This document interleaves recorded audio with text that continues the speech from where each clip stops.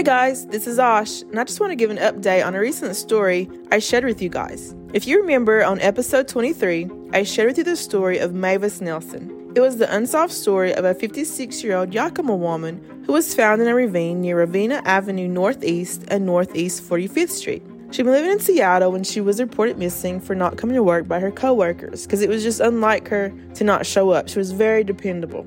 Her sister, Ernestine Morningow, was unaware Mavis was missing. It wasn't until she received a phone call from Mavis's son that she found out that she hadn't been seen or heard from. She hadn't spoke to her in almost 2 months. They had no suspects, and they reported that she had stab wounds when her body was found. And as of last week, news broke they had a person of interest arrested and charged, and more details of what happened to Mavis.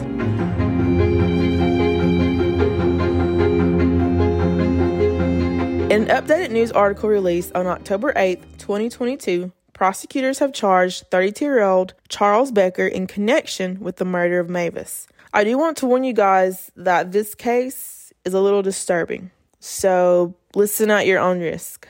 According to charging documents filed by the King County prosecuting attorney, Becker is accused of killing 56-year-old Mavis Nelson, storing her remains in a closet, and sexually violating her remains over the course of a month. Detectives said they obtained low-resolution video of 2 people getting out of a vehicle, and the location where the remains were found, they were seen throwing something over a viaduct onto a park trail below.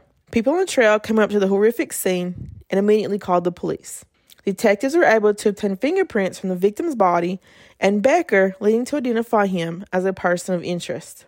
You see, they were able to connect his DNA to the crime scene because his DNA was already on file in the National CODIS database from a previous manslaughter conviction. So what was he convicted of before?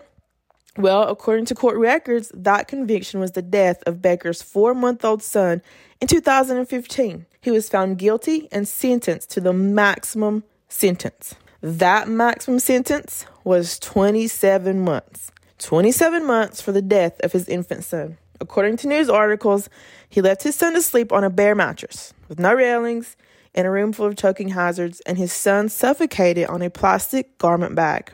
So what happened was Becker laid Junior down to sleep in an upstairs bedroom around 1 o'clock in the morning before he himself went to sleep downstairs on the couch. The baby was found 10 hours later by Becker's wife, Samantha Wimberly, who went to wake the baby up for Easter Sunday. When she found him, he was on the floor near the bed, lying on his back, and appeared bluish purple with his arms up and fists balled, eyes shut, and a plastic garment bag across his face. The baby passed from asphyxiation by the plastic garment bag sometime between 4 a.m.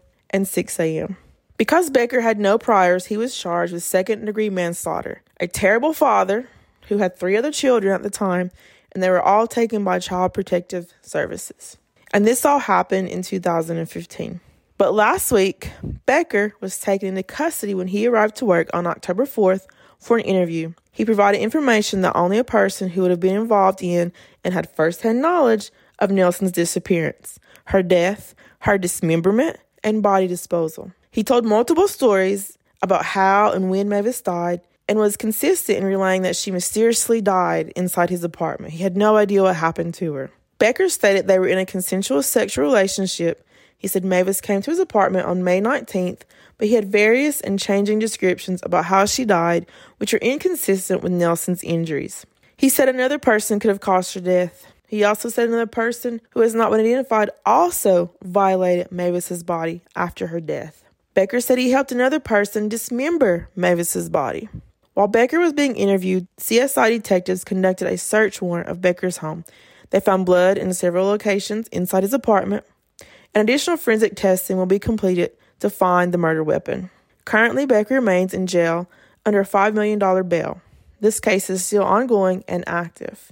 The family was able to have a proper burial for Mavis just a few weeks ago. Morningow says it was a moment of closure for the family.